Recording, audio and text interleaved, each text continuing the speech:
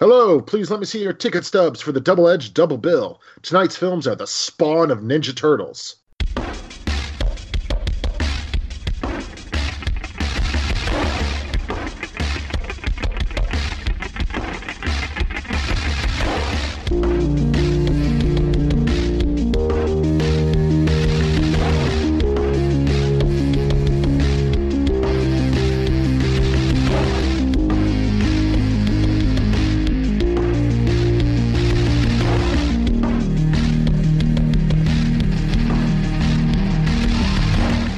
Each week, Adam Thomas and Thomas Mariani will come to the table to discuss the randomly selected yin and yang of a double feature. Then, both will have to pick a number between 1 and 10 in order to seal their fates for the next episode. One will have 2 good movies, the other 2 bad ones. Let the chaos begin. I am not the Vindicator, the whatever the shit that starts with a V. I am Adam, the violated by the character of Violator Thomas. And I am your totally radical other host, Thomas Mariani. Whoa! And we've got a super bodacious guest with us today on the double-edged double bill. It is Mr. Tori DePina returning once again. Tori, how's it going? I'm just feeling totally tubular, man. Is that how it works? Yeah, you sound like a high on. Oh, excuse me. Hold on. Radical, dude. Do I sound tubular yet? Oh, I can't even say it right. God damn. It's because you're high. Yeah, apparently so. Yeah. You all can't see, but we're all dressed up in overalls and have neon backwards baseball caps, and we look like extras in a Will Smith video from like 1990. Mm-hmm. It's pretty great. Except my overalls are cutoffs. We're some natural cool cats. Today on the Double-Edged Double Bill, in honor of the month of April, has a lot of different comic book movies coming out. We've got the week that this is releasing, Shazam's coming out, but we've already done DC comic movies. And later this month we got Avengers Endgame coming out, but we've already done Marvel movies. So we decided, since also Hellboy is going to be a thing that comes out. And we've already done shitty movies. That's part of the gimmick, Adam. But we decided, since like Hellboy's coming out and there's some other ones that aren't those 2 main companies coming out, we decided to do specifically non-DC or Marvel adaptations, and we've got 2 of them tonight. We picked randomly at the end of our last episode the 1990 Teenage Mutant Ninja Turtles and then the 1997 adaptation of Spawn, which it's Mirage, right? Mirage is the original company for Ninja Turtles. Yeah, no, I think it was originally Mirage, but I think it went to Dark Horse. Well, yeah, the Ninja Turtles have gone through a bunch of different, like IDW, I think, does it now. It's been a bunch of different companies. But regardless, Tori, we invited you back on the show. This is the first time since the Halloween episode we did back in October. And why this particular topic? What tickled your fancy about it? It just seemed like something refreshing, because it seems like this whole present-day landscape, it's obviously just ruled by 2 powerful companies. We got Marvel, we got DC, and it kind of felt good to go to a simpler time where, we weren't boggled down by universes. We didn't know what to expect. And, you had some good, you had some bad with the 2 films we're talking about tonight, obviously. For sure, yeah, because we're covering 2 movies one's from the very early 90s, and one is from 1997. So you kind of get the exact opposite ends of the spectrum in terms of, like, the age that basically Batman created in terms of comic book adaptations. It's one's flawed, and the other is... we'll get into that. Put a pin in that. We'll get into exactly. all of that. But I know, Adam, you're more of a comic book person necessarily. I am. I mean, what would you say is like your favorite sort of example of like these kind of underrated publishers and the films that they've produced? Oh, are we talking like what some of my favorites are that the people might not have latched onto, or what do I think of them trying to make films? What the fuck ever. Keep going. Well, I mean, there are some definite gems out there, and ones that a lot of people don't even realize are based on comic books. Like, first one that popped in is like Road to Perdition. Fuck yes. I mean, Definitely. That's such an amazing movie. And then as recent as, like, say, Dread with Carl Urban. If the source material is good, then it can make for a great movie. The only problem is, because they're not Marvel or DC, that a lot of times the budget on them is just so bad, and they don't attract big names, and, just weak actors, bad sets, bad costuming. So a lot of them fall by the wayside, but there are definitely some shining examples. We definitely talk about one tonight. And then we talk about another movie. Another movie's in here too. Yep. For those of you who's your first time with Double Edge Double Bill, we do a good and a bad pick. That's the whole gimmick. We'll choose at the end of this very episode our topics for next week, so stay tuned for that. But let's go ahead. Let's just get into our features. So we'll start off with our good feature, which is the original 1990 version of Teenage Mutant Ninja Turtles. Our family grows. There is a new enemy. Freaks of nature. Together, we will punish these creatures. What the heck was that? Looked like sort of a big turtle in a trench coat. Excellent! Cowabunga! Yeah! I love being a turtle! So yes, Teenage Mutant Ninja Turtles, as I mentioned, came out in 1990, March 30th, 1990, and is based off the characters that were created by Kevin Eastman and Peter Laird. As I mentioned, it was a Mirage Studios originally, was what the comic company that produced it, and from what I can know of, admittingly I'm not as versed on the comics of these characters, they were basically sort of like a parody of Frank Miller's era Daredevil, right? Yeah, absolutely. Actually, like 100%. Really, that's why, I mean, like, you got the Foot Clan instead of the Hand. Right. You know, and Daredevil. Yeah, it was definitely, they tried to draw comparisons. Let's put it that way. I wouldn't call it a straight ripoff, but they definitely, well, it might be a straight ripoff as far as even their origin story, to where even to the point where, you know, Kevin Eastman and Laird even said that the little boy that the man pushes out of the way and then the canister strikes him in the eyes or whatever is supposed to be Matt Murdock. Like, they're like, oh, no, our universes are connected. And, of course, Marvel's like, the fuck they are. So, I mean, but, yeah, they definitely aped on Daredevil. Have you never read any of the original comics? No, I haven't. My relationship with the Ninja Turtles is interesting because, of course, obviously after those comic books, it became the popular animated series from the late 80s to early 90s, and then these movies that would come out. Most of my relationship really was with the original movie, this one, and its sequels, and then also the toys. As a kid, I remember I had got like a lot of hand-me-down second-generation Ninja Turtles toys. My favorite being there was one where it was, I think, Michelangelo with a pizza box in front, and there was a little pizza you could put in, and you would shoot it out if you pushed a button on the shell.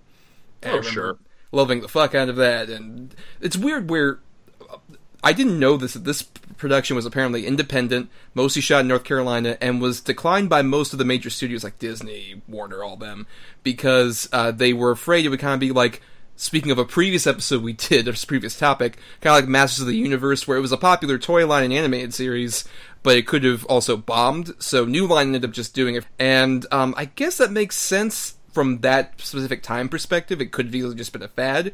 Yet, of those sort of eras, cartoons and comics, Ninja Turtles has had such surprisingly lasting long life, like a tortoise. It keeps on kicking. It's still going.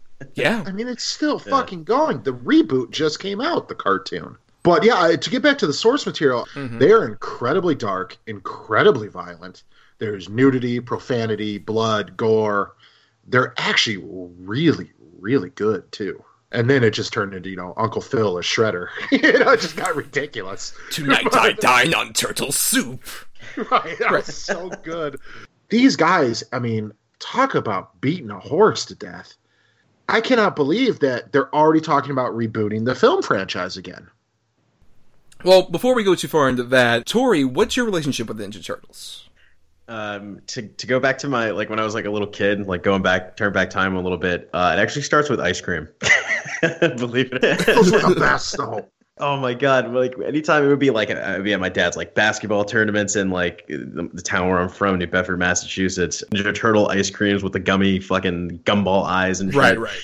Yeah, exactly. My like one time, literally, like my brother had, you know, he's like 5 years old. He actually like takes a wad of cash out, runs out to the ice cream person, and just slams it on the table. Takes the ice cream and just runs back inside, leaving like a trail of dollar bills. By the way, just for these things. But beyond that, obviously, I fucking loved the films when I was a kid. I remember going to my uncle's house all the time.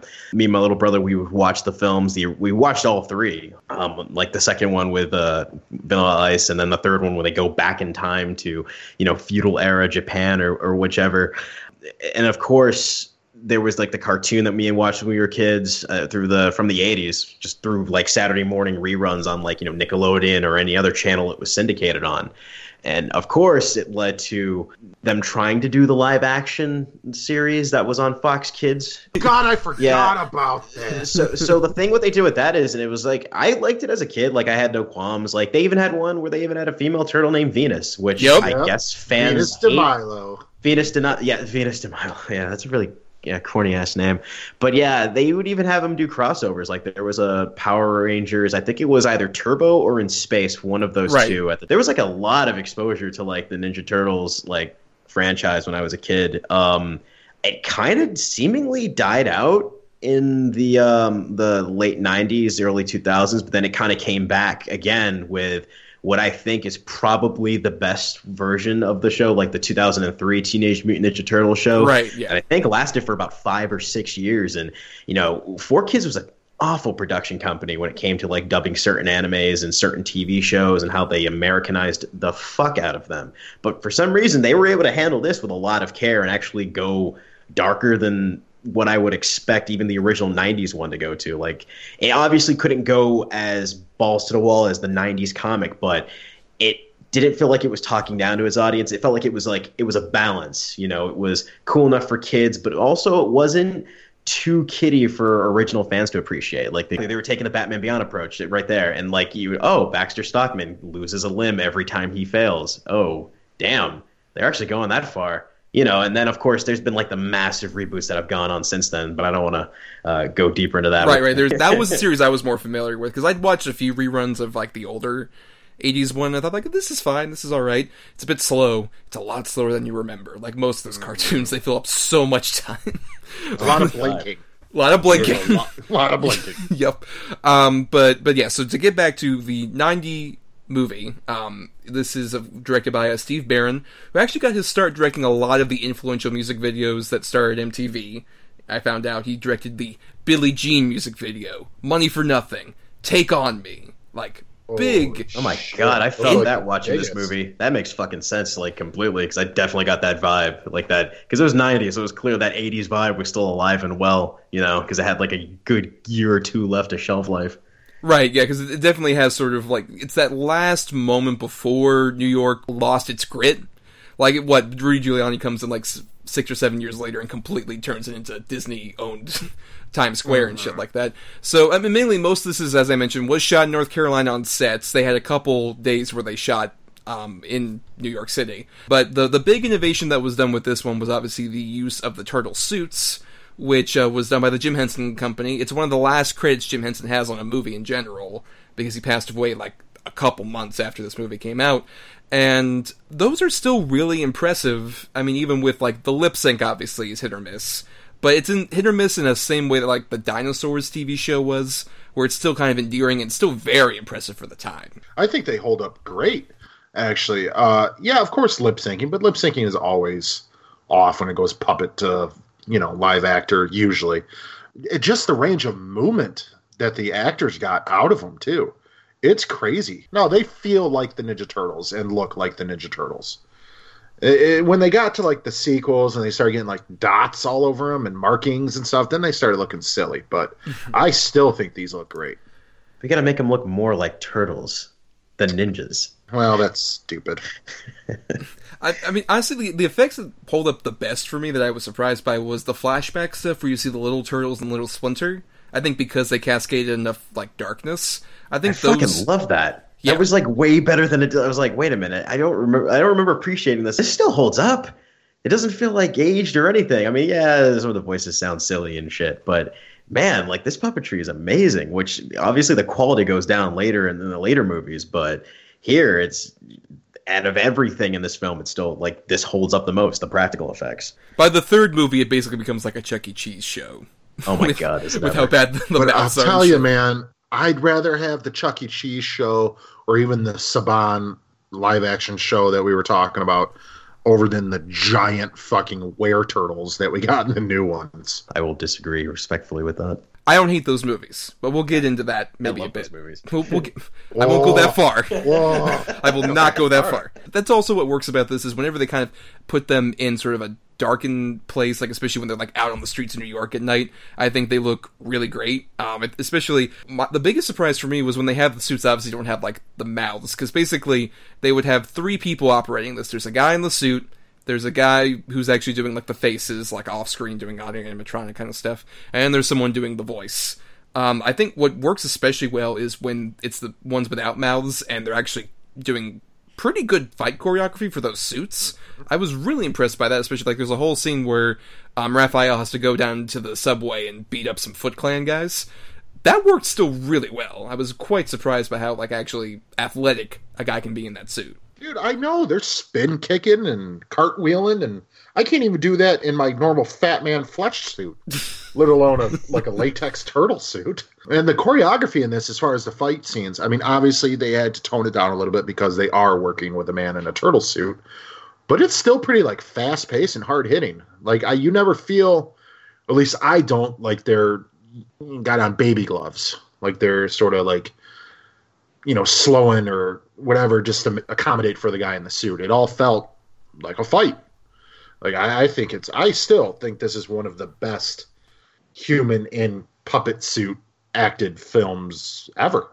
I was wondering as far as like how hard it must have been to operate in the suits, because for some reason when the scene that comes up where Raphael is carrying April away from the Foot Clan after the awkwardly filmed subway, I mean, obviously, this is 1990, I'm not holding it against it, but when he's running holding April, like you can hear him like, ha, ha, and I'm like, I can't tell if that's acting or not, honestly, because that must have been heavy as fuck to have to deal with. Right. I think, to be fair, that's, I think, a lighter version, because since they dubbed that over later, I'm sure on set the guy's like, fucking kill me.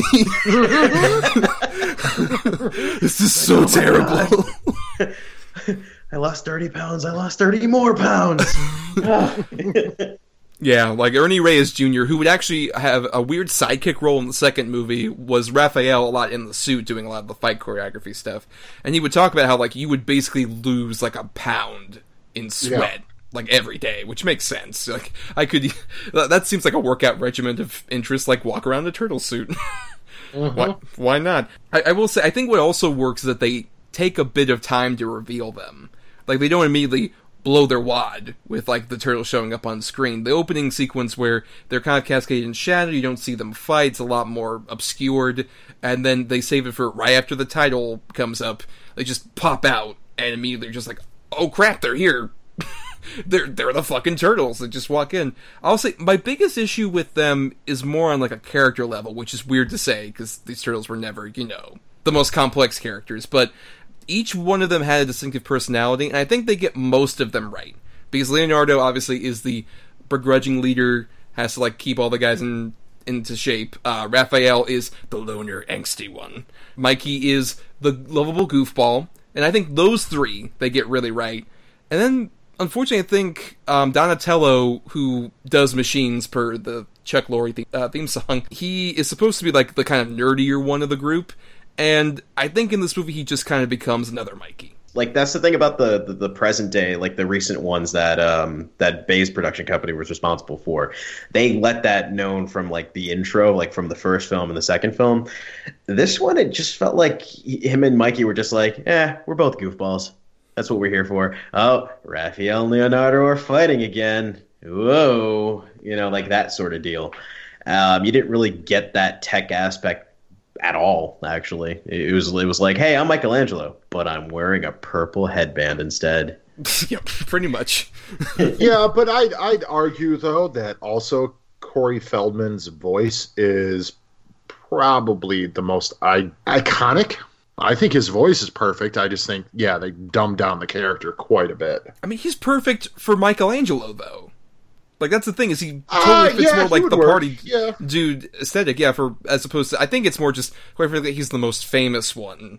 Which we should give credit to Brian Toshi, who is the voice of Leonardo, John Pius, who's actually in the suit and does the voice for Raphael, and then Robbie Rist is the guy who does Michelangelo. on that. And Robbie Rist is actually a respected voice actor in his own right, especially when it comes to like a lot of anime dubs. He used to be a former child actor too. He played Cousin Oliver in the Brady Bunch. I don't know. Oh, fuck me. Yeah. Wow. Yeah. The death of that show, basically. He was the Poochie? Is that what you guys are saying? Yeah, pretty kinda. He was kind of douche.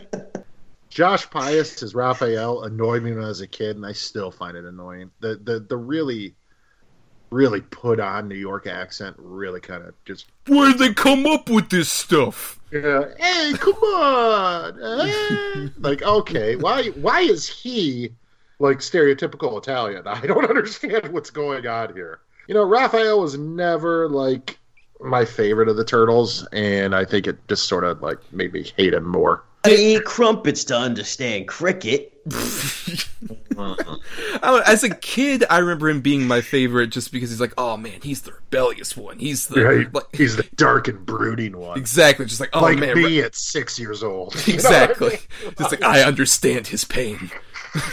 And then as I've grown up, obviously it's way more Leonardo because like, fuck yeah, keep these guys together for the love of God. Dude. Leonardo's a G, dude. And two, also, we should give credit to, I think they do a masterful job with Splinter as well, considering that most of the time he's just like half a puppet. I think they do such a great job with like making him feel just as real as those guys do. Which, I mean, in credit, it's Kevin Clash, who was previously the voice of Elmo in Puppeteer, the original one. Then things happened. Right? We'll leave it at Boy, that. did they ever. I really think that the Splinter stuff especially impressed me a lot more upon this rewatch, considering he has to interact with those turtles. And at the same time, they do a pretty good job of, while the turtles are silly, they at least make that sort of surrogate father-son relationship work between all of them. We were talking about Leonardo earlier being another Michelangelo. I think the thing that justifies that is the fact that him and Michelangelo have like great chemistry together in a comedic fashion, the way that Leonardo and Raphael have the great chemistry from a dramatic fashion. You know, when Raphael wakes up from his injuries, he's like, I'm so sorry, brother. Like, you know, that type of thing. You feel that, you know, it feels corny, obviously, because it's Saturday morning cartoonish, but you're watching the Ninja Turtles. You're supposed to get that vibe. So I think like the relationships between the Turtles override any character deficiencies they may have.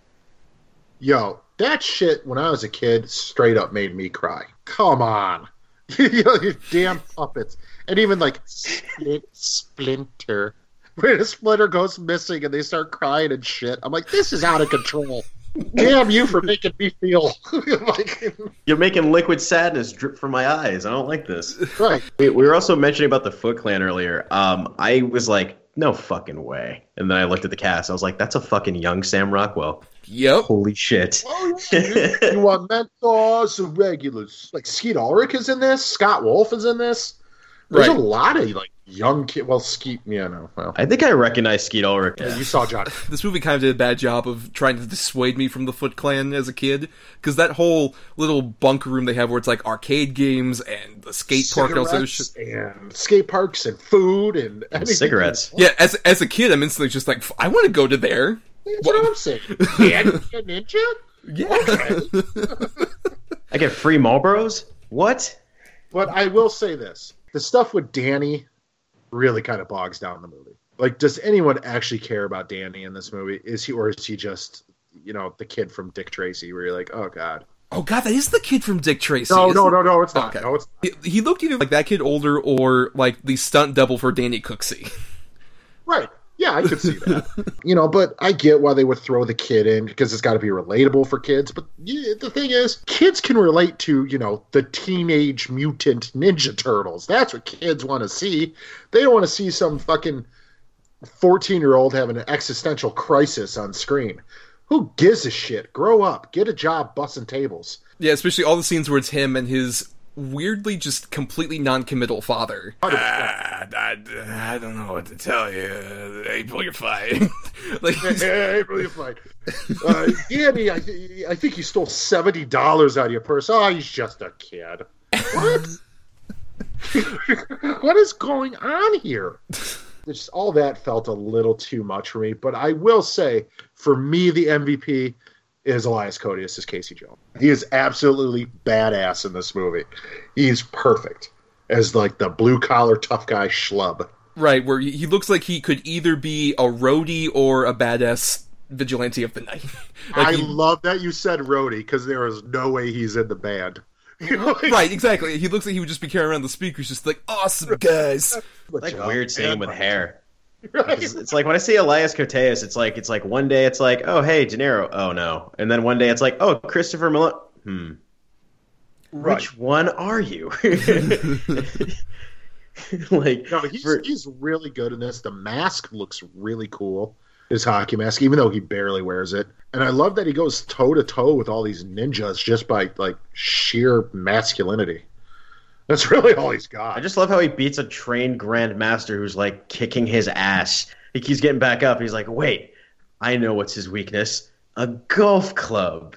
2 swings. It's like, this is the whitest thing I've ever seen in my fucking life when it comes to like white protagonist versus martial artist. Trained martial artist. If got like brunch before.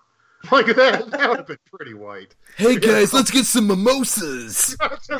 You guys want some mimosas and some lox and bagels? Yeah. But no, I agree. But then again, I mean, Tatsu was so silly, anyways. Like, he was. His offense consisted of very slow, hard pushing and backhanded bitch slaps. He just pointed a fist at one. Yeah. Like, what is going on? Well, that ain't gonna do shit. When I was a kid, when Shredder falls into the garbage truck and they hit the fucking lever, I thought that was blood on the fucking pistons. When it showed when I was a kid, I was like, well, they killed him! Like, he's dead. Now I get it, but man, I thought that was so brutally violent when I was a child.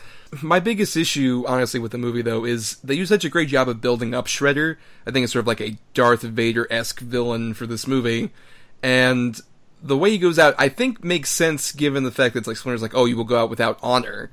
But also, he just trips him, and Shredder never gets to fight. No, you got it wrong. He uses nunchucks that, instead of a chain, have a thin piece of rope on the edge of a very, very sharp spear and flips him with it. I don't.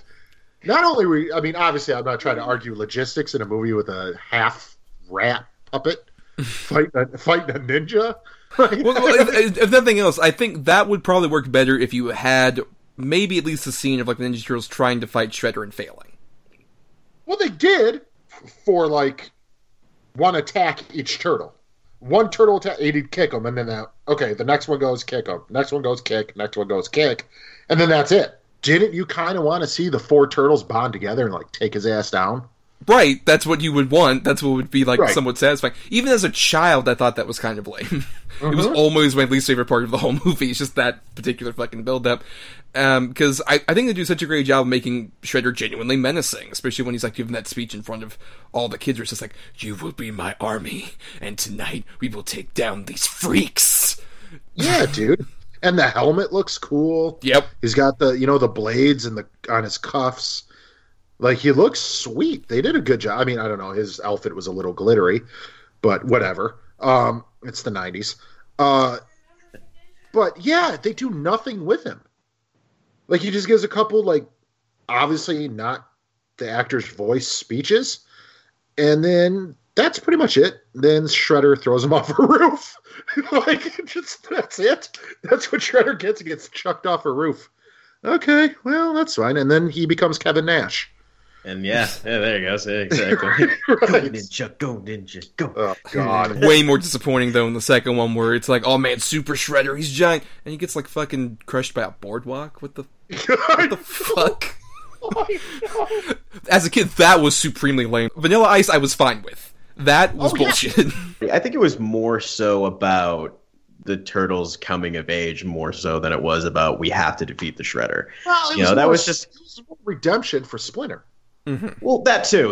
It was forgot all about that actually. But what works is, like, I agree, they make the Turtles feel authentic, and there's a lot more time just like them hanging out with everybody, including with Judith Hoag, which you haven't mentioned, as April O'Neil, who I think they replaced her in the later movies, and I think with much lesser results, because it just kind of made April more of like spunky teenager as opposed to, I believe that Judith Hoag is like a desperate reporter. Yeah, I agree, 100%. She's not particularly super attractive, at least in my opinion. I don't know. She came off like a serious character, not eye candy. Let's put it that way. I thought she was fantastic, honestly. I too. Them legs, bro. Not to sound like complete like a pig, but I thought she was fantastic. I think, honestly, I think I felt I like this April O'Neil more than I've liked. I don't remember the other ones necessarily besides Megan Fox, and hey, exactly what I was saying. I mean, she was just eye candy to be eye candy. All right, Megan Fox is more like alien, otherworldly attractive, whereas I think Judith Hogue has like a much more sort of like relatable, down-to-earth personality that I can get invested in. I just had the weird thing of watching her where I'm like, oh yeah, this is the mom from the fucking Halloween Town movies. I completely had forgotten about that. Yeah, same. I forgot all about that shit. Realize that. Yeah, she works really well with the turtles, and I like especially the whole thing where they're in that like safe house and they're just kind of chilling out. And there's literally a point where Elias Koteas and Donatello, the most you get of him actually doing machines is like him and Donatello are trying to fix the car, and they manage to get it actually working. I realized this is like the Muppet movie. They're just like hanging out and doing bullshit. And that's honestly, I wish the movie was just more of that, almost like a Richard Linklater version of this movie, of just the turtles hanging out with everybody more. I think that works really well. Maybe not as much with some of the pop culture references that are supremely of the time, especially like the moment you talked about with like Leonardo and Raph. It's like, oh, it's this big moment between these two brothers coming back together, and it's like, oh, it's a Kodak moment. Mm-hmm. The blossoming relationship between April and Casey was believable. Those two looked like they would be into each other. They're such polar opposites, but I guess I'm talking on a base level. Those two look good together. Let's put it that way. They look like they would like really be into each other, have a one night stand, and then awkwardly never talk to each other again. 100%. 100%. What do you think this one has that maybe some of the other movies that would follow didn't quite achieve? What do you think is the missing ingredient that made this one work more than any of the sequels or the other versions of the Turtles, in cinematic form at least? Less slapstick bullshit. Less of the, it's pizza time, dudes!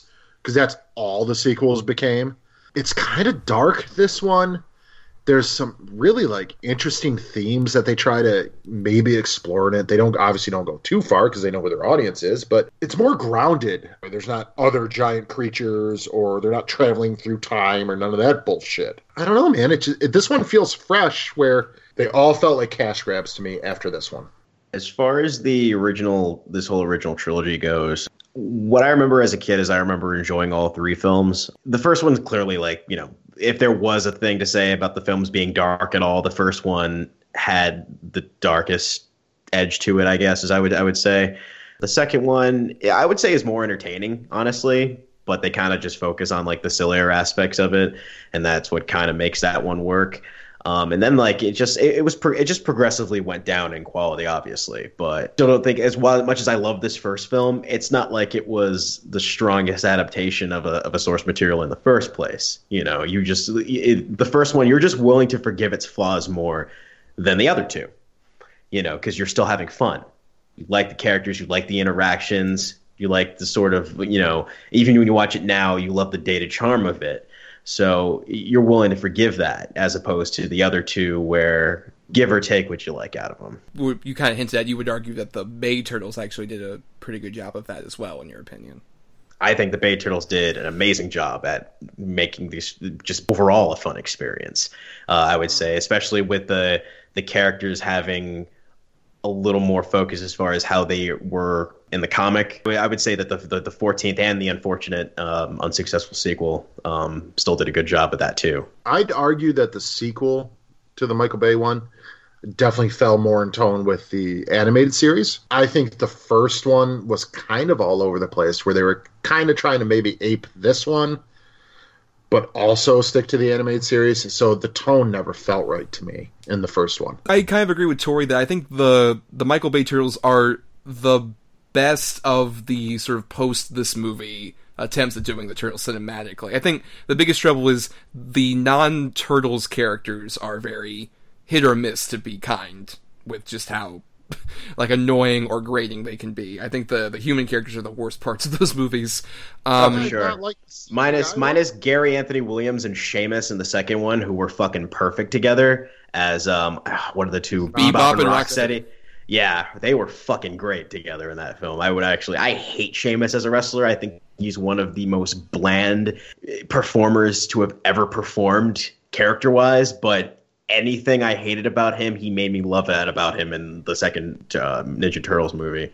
And also, honestly, I like Tyler Perry's Baxter Stockman. I would have wanted to see him become a fly monster. Yeah, that was actually fun. He was actually like, I was like, this is me enjoying Tyler Perry at a film. Did you guys not like or even see the CGI one? I just recently did, actually. What did you think, honestly? I saw it a couple days ago, and it's mostly escaping me. Honestly, I agree, but there are some fun parts to it. I thought the action in it was handled very well, but other than that, yeah, it's kind of an infinitely forgettable movie. Oh, and the animation ages terribly. It really fucking does. It really does. But the voice acting in it is actually pretty stellar. They get the turtles right. And I wouldn't have minded seeing more sort of animated CG-like versions of these characters, maybe with a better budget. But I think that might be the way to go with this to continue forward. Well, because, I mean, they've done that where, like, there's the recent CG one I've seen a couple episodes of, and it wasn't the most recent one, it was the one before that. And I thought, like, they did a really good job of, like, sort of getting those characters right and also building a mythology with, like, the existing characters and all this stuff. That is sort of a way, if you want to keep going, just go full animated. I think it'll be fine. Get somebody, like, get, like, a Spider-Verse style thing 100%. With the Turtles. That'd be dope. Yeah. Mm-hmm. I would say about that 2007 animated film. 10 years ago, I would have told you it was the best Teenage Mutant Ninja Turtles adaptation that was ever made, like for the big screen. No, I would have told you 10 years ago. Now I think it's still it still ranks high, but I put it behind the Bay films just because, again, unfortunately, the animation hasn't aged well. But in a way, I felt like it was, even though I know it wasn't the same cast or anything, I kind of felt like that kind of went to a CGI version of like the 03 series again, where it was again balancing its darkness with its reach to kids, which would be the core audience to see this film in the first place. Well, and also they're kind of trying to make it a quasi-fourth movie in the live-action franchise. They kind of reference like a lot of the events from the first three movies. But anyway, we're getting super off topic, so we have a whole other movie to talk about, guys. I know. Great. Yeah, we're getting lobbed in Turtle Mania here. We're getting stuck in Turtle Mania here. That's true. So let's do quick final thoughts then on the original 1990 Ninja Turtles. Tori, our guest, first. All right. Yeah, I don't know what else really to add to it. It was, it was a fun little throwback of a film. Acting, I'm not going to say anything was Academy Award caliber here, obviously. But what I will say is that, I wasn't bored. I had fun. The relationship between the turtles is something that you can feel. It doesn't feel fake whatsoever. You get just straight up Saturday morning cartoon vibes from every aspect of this film, whether it's the choreography, the music, just the overall package. I can't say I'm dissatisfied as a grown ass man compared to when I was like 5 or 6 watching this. So thumbs up, all that. Adam. I'm pretty much mimic everything Tori just said and just say that I also think as far as the formula for a good first origin story of your franchise, I think this is a really good example to follow. I think it's done very well. The origin is told very quickly, but you get it. And then the movie just keeps going. It doesn't really stop on anything. I think it's still a fun movie. And as far as I said earlier, as far as if you want to see actors in animatronic turtle suits kung-fuing, then you can't go wrong. Yeah, I mean, I also like it still quite a bit. It was one that was a favorite of mine as a kid, and now it's lessened, obviously, but I think it's still, like, of the sort of versions of the Ninja Turtles I've seen, it's my personal, I think, the best adaptation they still have done. I think it gets the characters right, and also has a bit more sort of gravity to the situation as much as you can for a kid's movie. Like, they go around New York, they say, "Damn, guys." 6-year-old me was like, "Oh man, this shit's real." They said, "Damn." Fuck me. They said, "Damn." Raphael is hardcore. To add to what you said, real quick, because Raphael said "damn" in this movie, I thought it was okay to say "damn." Yep, same thing. Like the first For time, sure. first time Bart said damn on Simpsons or, any of that, I'm like, oh, I could say that too. Anyways, go ahead. It's a great influence for children, as we can clearly see here. But yeah, they do a good job of like keeping the stakes, genuinely high for, kids watching it.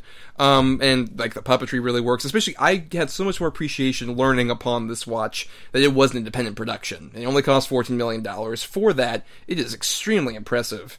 And especially that, interestingly, it was the highest grossing independent film of all time at the time it came out, and wasn't beaten until Pulp Fiction came out just a few years later. And yeah, I gained a lot more respect for it knowing that, and seeing that it is a solid production for such a stupid idea. And I think that's what makes the Turtles last, is it's simple, stupid, but perfectly clear that like any kid can gravitate toward, of any generation really. It's like, they're turtles, they're teenagers, they're mutants, and they're ninjas. And their family. But speaking of someone who you might want to be emancipated from their family, let's talk about 1997's Spawn. From flesh to steel, from blood to blade, from man to Spawn. You're playing that game. Then I'll play dirty. Now stay sharp. The night is young. This summer, evil has a new enemy. Justice has a new weapon. And the world has a new hero. Spawn. So, Spawn came out August 1st, 1997, is an adaptation of the Todd McFarlane Image Comics character, who was very popular in the 90s as sort of like Urtext example of like hashtag edgy, dark, twisted TM comics. It was sort of the brand that made Todd McFarlane as popular as he is now with his McFarlane toys and all this other shit. Yeah, I'm Todd McFarlane. This is fucking Spawn. He's got chains. He's got guns. He's dog brooding mysterious. He's black. That was a big deal. It really was. It was a huge deal that Spawn was a black character, and that he was, there were other black characters in the book. Because it went to Image. Famously, all the creators, the top guys at Marvel left and formed Image. So, like, Spawn paved the way, and then there was, like, Shadowhawk, who was a black guy. There was a lot of multiracial characters. And, unfortunately, I do think that that's kind of what they put their hat on, and then didn't really care about the story too much. I don't quite agree, because the problem is you have someone like the D.B. Sweeney character who, in the comics, and at least which I haven't read much of the comics, but I was telling these guys off mic before we started, that I did watch at least the first season of the animated Spawn series, which came out around the same time on HBO, which I hadn't seen before. And that character is at least black there, and I believe is black in the comics, and yes, they purposefully went around that, and Todd McFarlane said that it was more because the studio didn't want it painted as a black movie. No, yes. I'm talking about the comics in total. I'm not talking about this movie in particular. Right. I'm talking about the source material, because my brother and I had every issue from number 1 to like number 217, I think. Damn. Of Spawn. And we also had all the action figures. We had everything. We were huge Spawn fans, to the point to where, even though as I'm sure everyone can guess, I fucking hate this movie. I saw it 3 times opening day. I went opening day. Wait, one more time. I went with 3 different groups of people opening day. Oh my god. Yeah. I'm going to pause for a minute and ask Thomas, why the fuck did you pick Spawn? Well, interestingly, with Spawn, one, I think it's one of the bigger examples of sort of like the late 90s superhero trend. Where you would have like some of these characters who I at least heard whispers. I remember not necessarily around the time the movie came out, but not too long after it was like on cable and all this other stuff. I saw it as a kid, and I remember being at least fascinated because like, oh, this is kind of darker, this is weirder. It was not weirdly too long after I started watching Ninja Turtles, I'm like, oh man, this is the hardcore shit though. It's Spawn. He's like from hell and all this other shit. And I also had at least one Spawn toy that was based on the movie. It's simultaneously the lamest and most interestingly weird toy they could have done, where it's a playset of like the weird sort of fake out moment at the end of this movie where the Violator demon is coming out of the fireplace, and that part's cool. But then Spawn's also like the action figure you get with that, and his accessories are like the fire poker and the little thing you use to sweep around the fireplace. I can't believe I had an action figure that had a fire poker as an accessory. That's such a dumb fucking thing to have an accessory. Right. It doesn't make any sense why a superhero with fire poker action. So I was aware more of Spawn as sort of a figure when I was a kid around that age, and then I watched the movie, and it just didn't really faze me that much. I was just kind of like, went in one ear out the other, and I just kind of forgot about it. And then over the years, I'd heard how many like top 10 worst garbage comic movies list it was on, and I was thought like, it's been, I think, about 2 decades since I've seen this movie. I was at least curious to see it again. And I tend to be on the show the guy that kind of likes to say, like, now, Adam, we're dogging on this movie, but what about this element, this thing? There's a bit of... Like, yeah. I tend to be more of that guy. It's like, I want to see the goodness about this. Spawn can die in a ditch. It is such a terrible piece of shit fucking movie. It's the worst. I hate it so much. But pause on that. Tori, what about your experience with Spawn as a character and then the movie? There used to be this place called Sound and Music, and it was kind of like a precursor to what you see now, if you still have one, a Newbury Comics, where it's CDs, but games, and then there was like the figurines, like the crazy comic, violent, super, stylistic figurines or whatever. And that's where I would see like the Spawn shit. Just one of these times we were watching like the Stars Channel, just me and my brother, and we were watching the original film, and we thought it was fucking cool. And for like, because we're kids. I was like 6 when this came out. Me and my brother were like 8 or 9 when we saw it finally. So we were like, oh, this is a cool film, and we forgot about it. So I always kind of had like a positive view of it because, love Michael Jai White for, obviously, Black Dynamite, shit like that. So saw it again, probably like in high school, and I was like, this is a fucking piece of shit of epic proportions. This could have worked, honestly, if they had somebody who was competent. Things that work for it. The CGI that revolves around Spawn. Now, I'm going to say that for the fact that everything else looks like a fucking PS1 cutscene. Bad PS1 That is insulting PS1 cutscenes. This is more like FMV Sega CD bullshit. I honestly couldn't. Yeah, I mean, either way, like any of the hell sequences. Jesus Christ, dude, the fucking hell sequences, man! Like everything that I saw was like, this is why people were shitting on fucking CGI in like the 90s, because we had this bullshit. I think I'm gonna say it. Is there an earlier point? Because like between Jurassic Park and this, which several people who worked on Jurassic Park with ILM did the special effects work for this. Is there another sort of point where, like, we were really dogging on CG? Because I might say Spawn is the nexus point of everyone hating CG.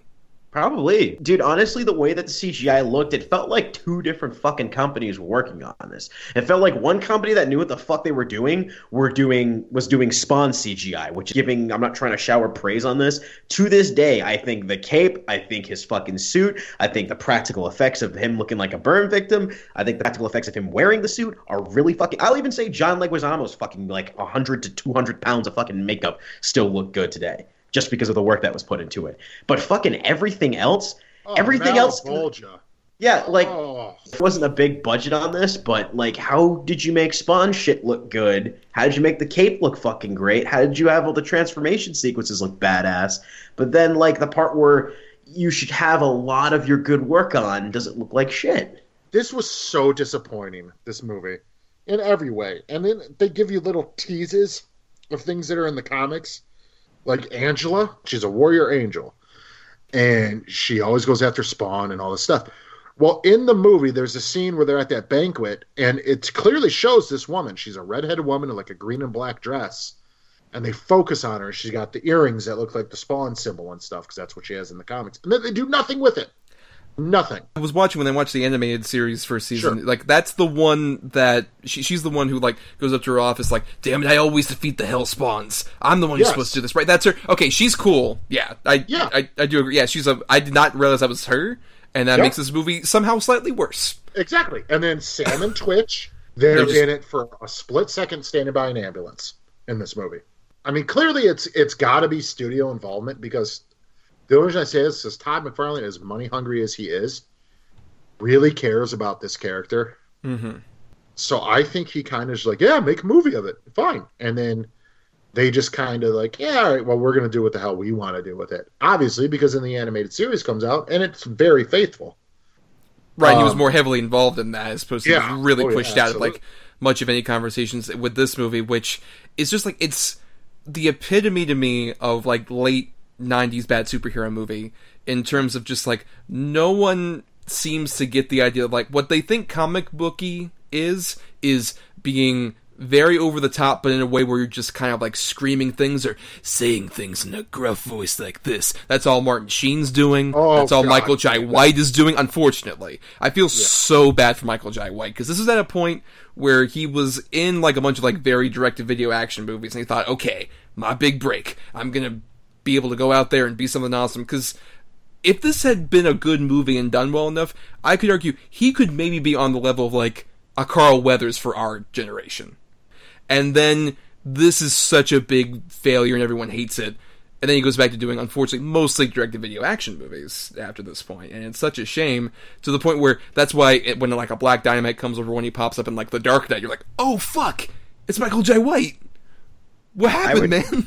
I would argue he has a really good cult following, though, of people that just respect the fact that he is a shining bastion of talent, even in the fucking worst of projects that he's in, and also for the fact that he is a legitimate badass in every fucking way. I think all that was mainly born from Black Dynamite, though. He never really disappeared. You know, this film could have destroyed a career, and he could have just ended up doing fucking nothing. I'd argue that after this movie, he was not seen in anything for years. He might have done stunt work or choreography work, but I'm talking about as far as like straight up acting. What, like Undisputed 2? You know, Never Back Down 2, Blood and Bone. Like, he wasn't in really anything for years until he started hitting the direct-to-DVD sequels. Yeah. I mean, so this movie definitely kind of fucked him. And not only him, kind of everybody involved. Well, I mean, John Leguizamo kept getting work regardless of what is an incredibly heinous performance. I hate everything about the fucking clown character. Nothing even fucking with, like, pops. It's the worst intersection of like, hey, let's get Beetlejuice and the genie from Aladdin and have them make a horrible mutant child. That's what this thing is. Yeah, basically. He's trying energy-wise. Like, at least I can tell acting-wise he's giving a shit, but they gave him not a single fucking line that was even chuckle-worthy. Every single thing, he's like even to a point where he even acknowledges that this sucks, where he's like, I'm a shit clown, deal with it. Like, or something, he says something to that effect. And it's just like, wow, it's like even I feel like that was like made up on the fly because of how fucking stupid his dialogue was, or even his character was in the first place. Isn't he more of a threat in the comics? Clown, he's kind of like a serial killer. Yeah, like that's how they build him as. Yeah, basically. Although there is another character in the comics who is a serial killer. Thomas, I'm sure you remember the Ice Cream Man from the animated series. Yes, trivia, voiced by Ronnie Cox, which was really creepy and unsettling. Yeah, it's so unsettling. But he's always kind of a threat in the comics because he can turn into Violator at a second's notice. They fucked up with this too. Violator looks like shit. Ugh. Violator in the comics, he's got his brothers. I think they're like the Pelagian brothers or something like that. I think there's 5 of them, and all their names start with a V. And they're fucking crazy. Like, the comics centered on them are some of the most entertaining, violent shit you could ever read. Because they're all morons. It's like Casper's weird step cousins or whatever, his uncles or whatever. But his uncles, but they're just violators. Like especially watching the animated series. What I like about him in that is that, one, he makes a couple jokes, but they're very sinister, and he still feels like there is a sort of a dark edge, especially when he's the Violator. There's a point where there's a similar scene in this movie where he fights with Spawn, and in here it's a really lame action sequence, but in the animated series, he initially tries to fight the Violator, but the Violator instantly just, like, pushes him away and all over the place. It's like, there's no point in fighting me. There's no way you're going to be able to defeat me. So why don't you get your shit together, get with the fucking program, and do what you're supposed to fucking do. That's way more interesting than just like, oh, hey, I'm a fat little clown, then I turn into a big monster. I am the one who should be leading the army. Oh my god. I'm gonna eat wax worms on this pizza, which John Leguizamo did, because he's so disgusting, and that's such a funny character trait. It feels so much like it's trying too hard. And because they pop in so much dialogue where they have to ADR so many times where just John Leguizamo's walking away, just like, hey, I make another fart joke. Well, you don't need that. Just let him walk away, for the love of God. Let him get off the screen. I feel the same way about him I felt about, like I mentioned a couple episodes ago, the baby men from Nothing But Trouble. It's just, I hate looking at him. Yes. I wanted to vomit again at him. I keep wanting to vomit. I want to vomit at Martin Sheen's fucking dye job. The moment that broke me completely while watching this movie again is the point where Clown is talking to Martin Sheen and says, oh man, we gotta kickstart the apocalypse now. Immediate cut to his face. I was so angry. Oh my God, Thomas. I was so incredibly angry. Oh my god. Call that. Yeah, I didn't call that either. Dude, you know what line broke me in the movie? Like, there's like literally a scene where after the shootout in the fucking dining room happens, D.B. Sweeney's talking on the phone, and I don't know if I made this out right, but it sounded fucking hilarious. He's like, what's going on? There was a code breach, sir, at the army. And then it's just the way it fucking sounded. Like, it was the most vague fucking, like, description ever. Like, he sounds like Buster Bluth, which is like, I got these from Army, mother. That's what they think the Army is. I got these tomatoes from grocery store. Like, shit like that. But Adam, what line broke you? Well, let's talk about what broke everybody. What broke you, Adam? I think it's kind of the whole thing. I'm going to put my cigarillos out in a scorpion pit. Like, what? Okay. And then the priest character, how fucking stupid. Dude, she got the smug, evil bitch look down, though. I can't hate on that. She tries to kick him in the nuts and in his belt buckle. Like, what the fuck is this about? Plus, Nicole Williamson is Cagliostro, which, by the way, is not the same character.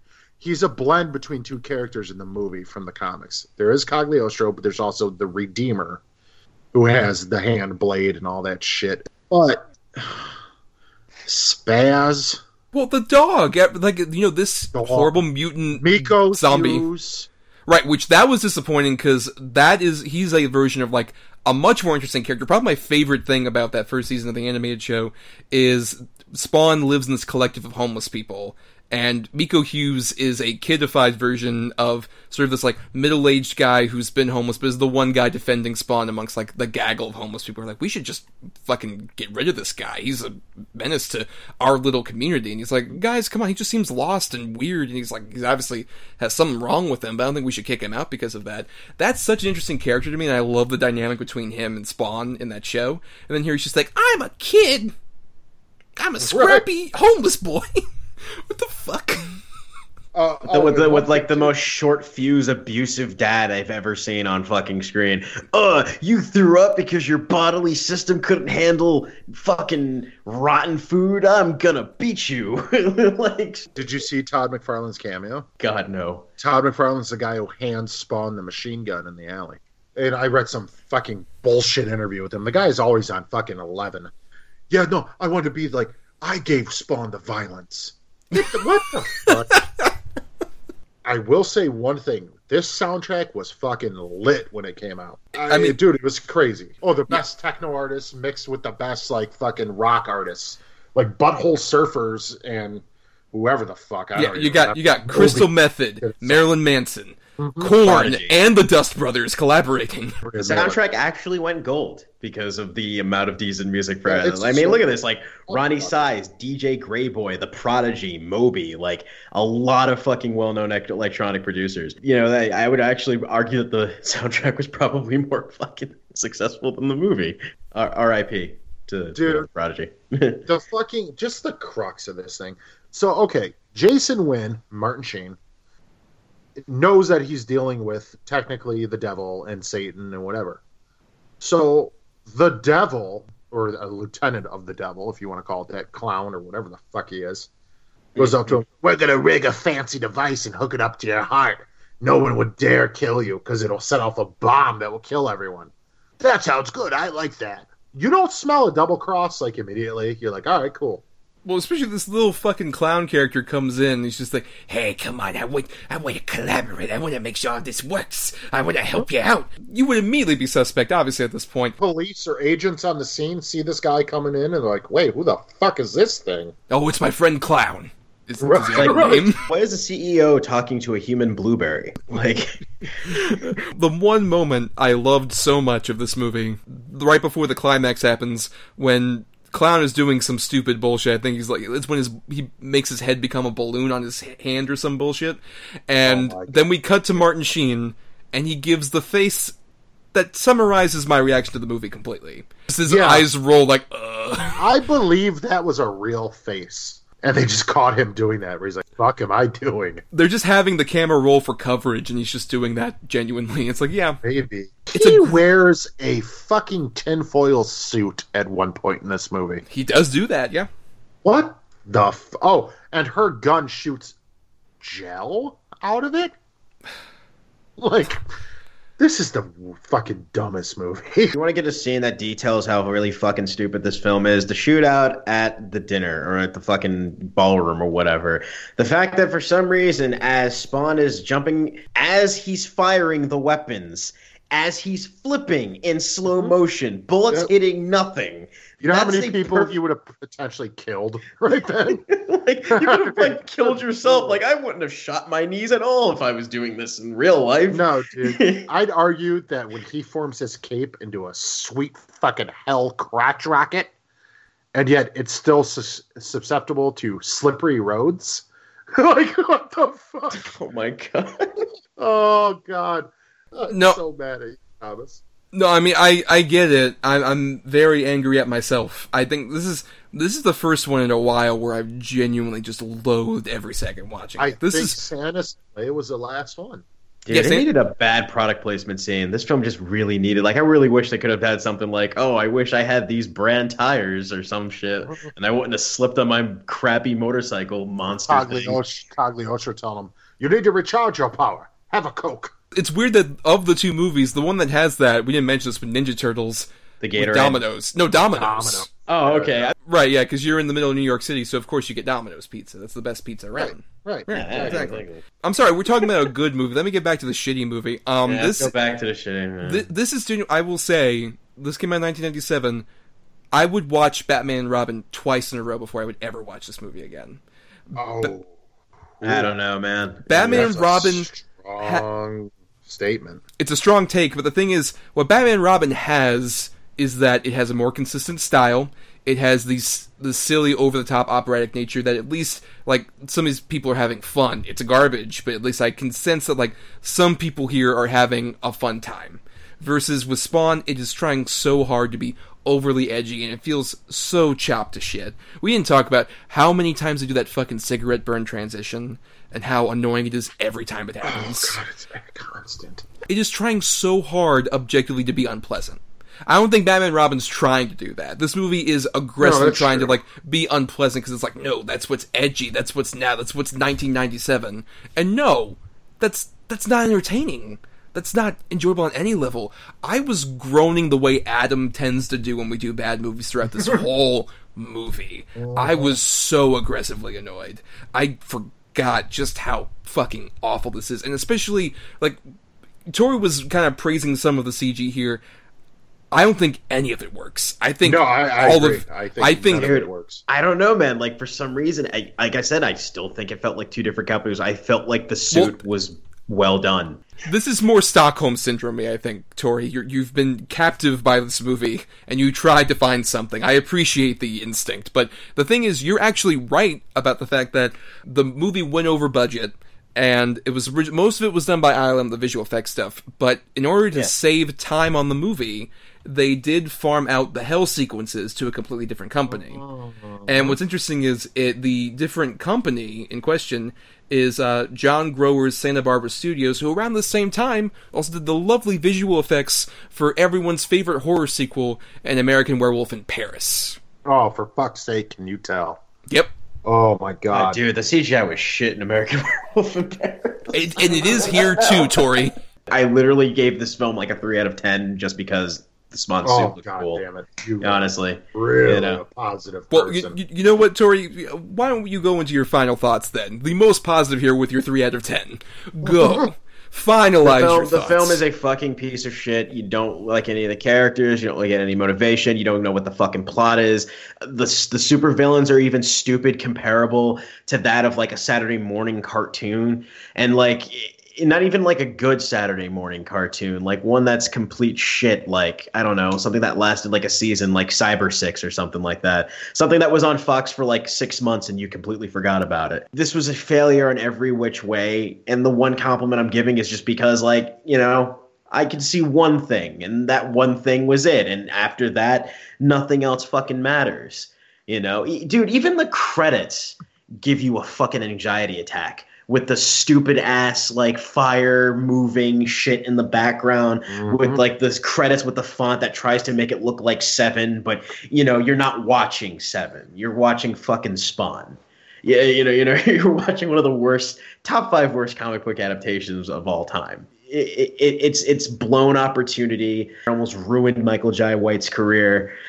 The fact that Nico Williamson decided, I'm gonna go out like this. Like for fuck's sake, the guy who directed this film made like Garfield Gets Real. Like, we're not talking about somebody who was even talented behind the fucking camera. Honestly, this is so bad that even though a lot of people are very skeptical on how Todd McFarlane's gonna fucking make his film, it can't be worse than this.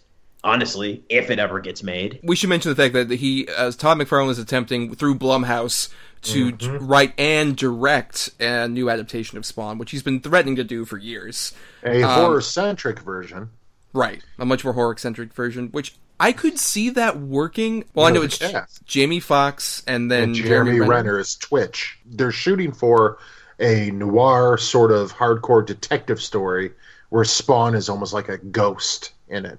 So it's not going to be very Spawn-centric at all. It's going to be a fucking background character. Yes. Yeah, okay. Which could work. Honestly, it could work. I have zero faith, though, in Todd McFarlane as a director. Who would you think would be a more interesting director for that? For something like that, Ben Affleck, I think would work, like watching The Town. I think he wants to stay away from superheroes, though, for the time being. Well, I guess. The rest of his fucking life. Watching this film, and even though this week the hot button topic is shitting on Zack Snyder for his incredibly shitty ideas of what he wanted to do with the DCU, more than what he's already done with the DCU, I would have rather had him direct with his Zack Snyder's aesthetic would work for a Spawn movie. Exactly, because Spawn itself, am I going out of reach by saying that Spawn as a comic book is probably just shallow, edgy bullshit? Yes, at the end of the day.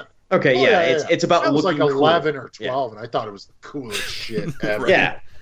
So you need somebody who is equally as shallow but also cares. Because the thing what I say about Zack Snyder is that he's Michael Bay with a heart of gold. He still gives a fuck. He's just terrible at establishing how much he gives a fuck. Right. He could have done something with this. Well, you know what, Tori? You're living in a fucking dream world. But anyway, Adam, go ahead and go with your final thoughts.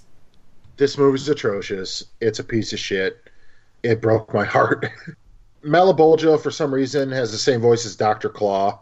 Yeah, it's Frank Welker literally doing his Dr. Claw voice. Yeah, it's literally just Dr. Claw. This is not the worst one we've done for the podcast, in my opinion. Definitely in the top 5. Yeah, with a bullet, it's so much that... I mean, it's not the worst, I agree. But anyway, this is complete trash. I think it's definitely one of the worst, I think, of these big screen, big budget comic book adaptations. Because it just gets everything wrong, and it goes way more for the most shallow possible aesthetic for something. I agree, that isn't that, developed in the first place. Like, when I say I like that, the first season of that Spawn animated show, I think it's interesting as an artifact. I think it's got pretty good animation, and especially the voice acting alone. Keith fucking David as Spawn adds so much more depth to such a thin character. Wanda! Every time he says Wanda, it's so great. That's not sacred, necessarily. But with This, it just gets all of the wrong impulses and does everything wrong and just shoves it at the screen. None of it sticks, but it doesn't care. The movie doesn't care that none of it sticks and just keeps assaulting you with it. That's what I just feel like. It is just barraging you with whatever trick bullshit they could throw, and none of it works. None of it is good. I fucking hate this movie. And, you know, Todd McFarlane, whatever he might do, I don't necessarily think it'll be good. I don't know if it'll be nearly as bad as this, though. I mean, there's potential. Only up from here. You're working with the bottom barrel of expectations. See, but it's also Blumhouse, so... I mean, they're hit or miss, but when they hit very well. And but when they miss really bad. So, we'll see. We'll see. But that's the end of our discussion on Spawn and Teenage Mutant Ninja Turtles and our 2 non-DC, non-Marvel comic book adaptations. We got some feedback to read before we get to our final picking at the end here. I'm just going to go through. We asked all of you via the Double H Double Bill Facebook and Twitter feed, which is at DEDBpod, about your favorite and not so favorite, as it were, non-DC and Marvel comic book adaptations. And we got some first friends of the show who include Shaquille Lambert, who says, good, 30 Days of Night, Old Boy, the Korean version, Sin City, and Adventures of Tintin, the bad, Ghost in the Shell, the ScarJo one, Dragon Ball Evolution, Attack on Titan, and most recently, Polar. Dan Chambo says, my favorite is Judge Dredd, the Carl Urban version. Jonathan Habner-Mikhail says, the Peanuts movie and Alita Battle Angel are my favorite films adapted from more unconventional types of comics. The best examples of good comic book movies with terrible sequels are Men in Black / Men in Black 2 and Kingsman: The Secret Service / Kingsman: The Golden Circle. Kara Holden says, some great ones, The Mask, Scott Pilgrim, Dredd, TMNT 1 and 2, Hellboy, Men in Black. Terrible ones, TMNT 3, Spawn, Judge Dredd, R.I.P.D., and Sin City. Tyler Thompson says, Spawn is still a favorite of mine. It's definitely a product of its time, so it isn't what it could be. That's why I'm hyped to see a modern version with better CGI and all-around better everything. Brian Kane says, Dredd was the greatest action film of the new millennium until Fury Road came along. Battle Royale is a terrific Verhoeven-style movie that lampoons Japan's ludicrous expectations for its youth. Barbed Wire is all the worst things from 90s comic book movies rolled into one. And Spawn is by no means a great movie, but it has some brilliant points. Case in point, the demonic version of the Violator. James Rodriguez says, with the kinetic Scott Pilgrim vs. the World, Edgar Wright achieved something I never thought would be possible, turning Michael Cera into a credible action hero. I also find some nostalgia for The Crow, less so for The Crow Wicked Prayer. Unfortunately, Chris Evans can't save a production as bland and as amateurish as The Losers. Matt Kozlowski says, Teenage Mutant Ninja Turtles 3 is bad, Mystery Men is good, The Phantom is dumb fun. And then The Great Tragic Clown at Thankful React 69 says, good Ghost World, American Splendor. That's nicer on, like, fucking Spawn than I ever fucking was. That's true. Than I ever could be. I'm going to start right off the bat with Shaq. I do like 30 Days a Night. I think it's flawed. It's cool. It's not great. But Old Boy, I can't get behind Old Boy. Either version. Oh, wow. Well, no, it's not the movie itself. I think it's filmed beautifully, acted beautifully. I just find it, the main thing, just so disgusting. Like, it just bums me out, man. I just can't. It's a personal thing. It's nothing to do with the movie itself. Mm-hmm. Well, it is itself, but I find it. I would argue that it accomplished its job because of how. No, it definitely did. It fucked me up. Yeah, and I think it was supposed to do. Yeah. And I'll never forget it. Sin City, I think, is probably the most faithful comic to screen adaptation. And dude, I fucking love Tintin. Tintin is super underrated. I completely agree. I would argue the most underrated of like the 2010s. Just how amazingly fun and an experience it is. Like the animation still holds up. It's the best example of how to use like motion capture and CG, I think, in modern times. It's part of the reason I'm not so mad at Crystal Skull, because I would argue that's the best Indiana Jones movie we've seen in a while, is Tintin. Yeah. Ghost in the Shell is ultimately forgettable. I want to go and put in the bad. It exists. It doesn't offend me. Dragon Ball, on the other hand, offends me. I think it's terrible. I didn't bother with Attack on Titan, and I haven't seen Polar yet. Ghost in the Shell, I would argue it's mostly forgettable, and then it does a turn that I think is genuinely abrasively offensive, considering that they have Scarlett Johansson playing this character who, in her past, was a Japanese woman, died, and then chose to become Scarlett Johansson. That's... Oh, you know what? I never even thought of that. Yeah. That is kind of... Yep, that's pretty fucked up. Yeah, that's pretty bad. I never fucking want to see this Ghost in the Shell movie. Like, I don't even want to waste my fucking time. And I rarely say that about movies. Normally, I'm a little more forgiving, like, oh, I can't have an opinion until I see it. But with this, I'm like, there's not one fucking person who has had anything positive to say about it. So I was like, you know what? Nah. In terms of good CGI, I will definitely agree with Jonathan with the recent Alita Battle Angel. I really dug Alita. I'm not familiar with that manga, but I really dug that. Especially, I saw it in the Dolby 3D, which it's like a 2-hour theme park ride. That was so awesome. I fucking really dug Alita. I thought the character design and the world design was fucking exceptional. I really, really enjoyed the movie to the point to where I'm not a big manga fan or anime fan, but it made me want to read the source material. I enjoyed it that much. I enjoyed it more than I did Captain Marvel. I mean, I'd say so to a certain degree, too. But I also would say Alita's slightly hobbled by any of the stuff with Mahershala Ali or Jennifer Connelly is kind of shitty. And then especially how they try and tease the sequel is really dumb with their surprise cameo. I'm not going to spoil it, but that stuff is really dumb. But I'll tell you what, though.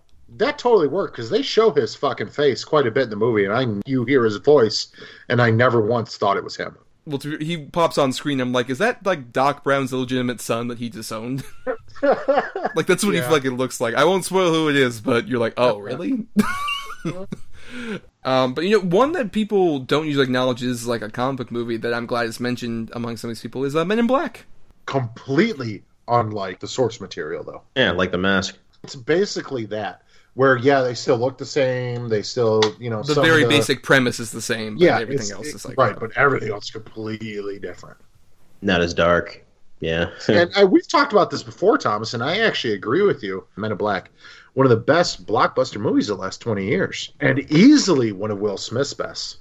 I would argue the best, and perhaps the only really good one. 2's a piece of shit, but I would argue for 3. I had fun seeing 3 in theaters. But was 3 good because of Will Smith, or was the story was 3 good because of Josh Brolin as young Tommy Lee Jones? I would say everything worked, from Jermaine Clement as a villain to Will Smith to Josh Brolin. That was fucking great too. So I also packed an emotional punch at the end. I give it that, because 2 didn't have that. I would say even 1 didn't really have that emotional punch. I have so many issues with that ending of Men in Black 3. They totally like C-3PO Anakin Skywalker the whole franchise in a really stupid way. Yeah, I really don't like. I mean, I would say it's better than 2. It's just I think it's a really uneven movie. The part of that movie I really dig that no one even talks about. It was probably the first time I'd ever seen this very great actor and recognized who he was. Michael Stuhlbarg is the alien who can like kind of reach into memories. Oh, he was so good. Yeah, I like that too. Yeah, I agree. That part of the movie is genuinely that makes it worth seeing the movie. Honestly, he's so good in that part. The first Kingsman's great. Well, maybe not great, but the first Kingsman's fun. Mm-hmm. The sequel, I mean, I wouldn't say it's terrible, but it is what it is. I mean, I watched it, and I was entertained enough. Glad to see some like Peanuts movie I thought was actually pretty cute. I was so surprised that actually managed to work. Yeah. And Scott Pilgrim, obviously, I think that one is still pretty interesting. I like Ghost World, American Splendor, and we've already kind of addressed Dredd. It was my other good pick. I think Dredd's one of the best action movies to come out in the last, 10 years? I mean, it's basically The Raid with the superhero, but it's still good. But we want to thank everybody for the feedback. We appreciate all of that. And we also want to thank Chris Oliver for the intro and outro music that we use in our show. Listen to more of his music at chrisoliver.bandcamp.com. Thanks to Emily Scarda for our art. She accepts commissions at fiverr.com/EEScarda. And of course, we want to thank Mr. Tori DePina for returning as our guest here. Tori, anything to plug? Hey, thanks for having me on. I just plugged my Twitter account. Follow me at TCVB491 at TCVB491 on Twitter, or Tori Knows Beats. I think that's the one I have right now. But yeah, follow me if you want. But again, thanks for having me on. We also want to encourage you to follow us on Twitter and Facebook at DEDBpod. That's where you can find us, and that's where we put our little feelers for our topics. Right now, you could be commenting on our little questionnaire for next week's topic, which we'll be picking the options soon enough. I would also recommend you follow me at my own individual account at NotTheWho'sTommy. That's where I'll post my general musings, and also I write reviews and post them on marianithomas.wordpress.com. And you can find Adam, I believe, somewhere in the distance, in the trash heaps, trying to put his life together and screaming out, Wanda. Or Spaz. His favorite, his one and only Spaz. And make sure to subscribe to us on iTunes or any other podcast thing you use. We're on Spotify. We're on Stitcher. We're on the YouTubes even, that the kids love doing so much. We're on pretty much anywhere you can find podcasts. And please make sure to rate, review, and all of that for us, because that gets us more notice. That gets us out there. Get the word out. Please. Please, for God's sakes. Please. Yes, thank you, the dozens of you that listen. There are dozens of us. Dozens! Dozens. But before we skedaddle out of here, it's time to do our picking. Yes, it's the cliffhanger ending before we get to next week. And because a little show is coming back for its final season, Game of Thrones, we are going to return to a topic we did a little while ago. We are returning to the world of fantasy films. Game of what now? Is that popular? Yeah, it's about a bunch of people that play like musical chairs, but with thrones. Like Ring Around the Rosie. Yeah, exactly. Yes. Anyway, it's time for our picking. We're basically, at the end of every show, Adam and I have two movies that we don't know what the other has picked, but we've assigned numbers between 1 and 10 for both, and we know they're generally around the topic of fantasy films. I have the two good ones this time, and Adam has the two bad ones, because last time it was the reverse. So, of course, that's a big reason why we would want to reprise the topic, is so we can switch off on that quality and get a chance to have an opposite perspective from our own picks. And usually we would pick a number between 1 and 10 for each of us, and that would seal our fates for the next episode. But when we have a guest, Tori is handed the gun by the bum Todd McFarlane to pick between our two films. So, Tori, number between 1 and 10 for my two good choices. Alright, I got the fucking gun. I'm gonna aim it. I'm gonna shoot it. Okay. 7. All right. At number 8, I had one that arguably fantasy film, but as a child, it almost was a horror film, and is one of the weirdest technical sequels to ever exist. I am talking about 1985's Return to Oz. Oh, god damn it. Really?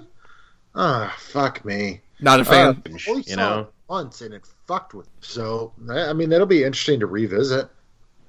Revisiting some childhood trauma, for sure. And then at number 1, I had, just a bit earlier, 1984's The Neverending Story. Oh, man. That's a movie. It is indeed a motion picture, yes. Yeah, well, we're excited for the Oz, that one. So, and now, Tori, for Adam's two bad picks. All right, I'm gonna stay lucky here. I'm gonna go with 7 again. At number 9, I had the Bridget Nielsen Red Sonja. This is the Conan-esque movie I haven't seen. I've seen the two Conan movies, but I have not seen this one. Okay, with Arnold in a supporting role, yes. Yeah, well, like a cameo, basically. At number 1, I had In the Name of the King, a Dungeon Siege tale. Can I renege that? Because you guys need to shit on some Uwe Ball. Yeah, no, I don't think we do, because I put that in as like, do I really want to subject myself to this? do we want to kick a horse carcass that at this point is a skeleton? Right, basically. This might be our oddest double feature, Thomas. Didn't we just have an episode that was The Prestige and Nothing But Trouble, Adam? Yeah, it's true, but both of those are magic. They're both magical films. But on that note, we gotta escape back into the sewers, dudes, and party down with some pizza from Domino's. Oh, bodacious! Long live the tooch! Tubular.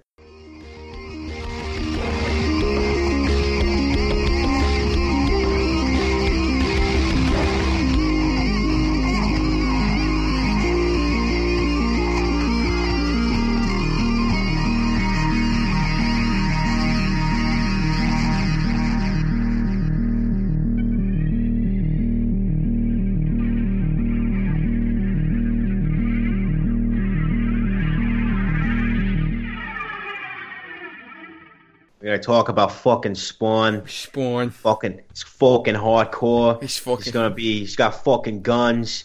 It's got all that. It's gonna be fucking edgy. It's all that shit. It's gonna be the best film ever made. Mike McFarlane. Not Todd McFarlane? Oh, sorry. I fucked up there. Todd McFarlane. No, I'm his brother Mike. I don't do any of the drawing. I just sit around. I'm a fucking tracer.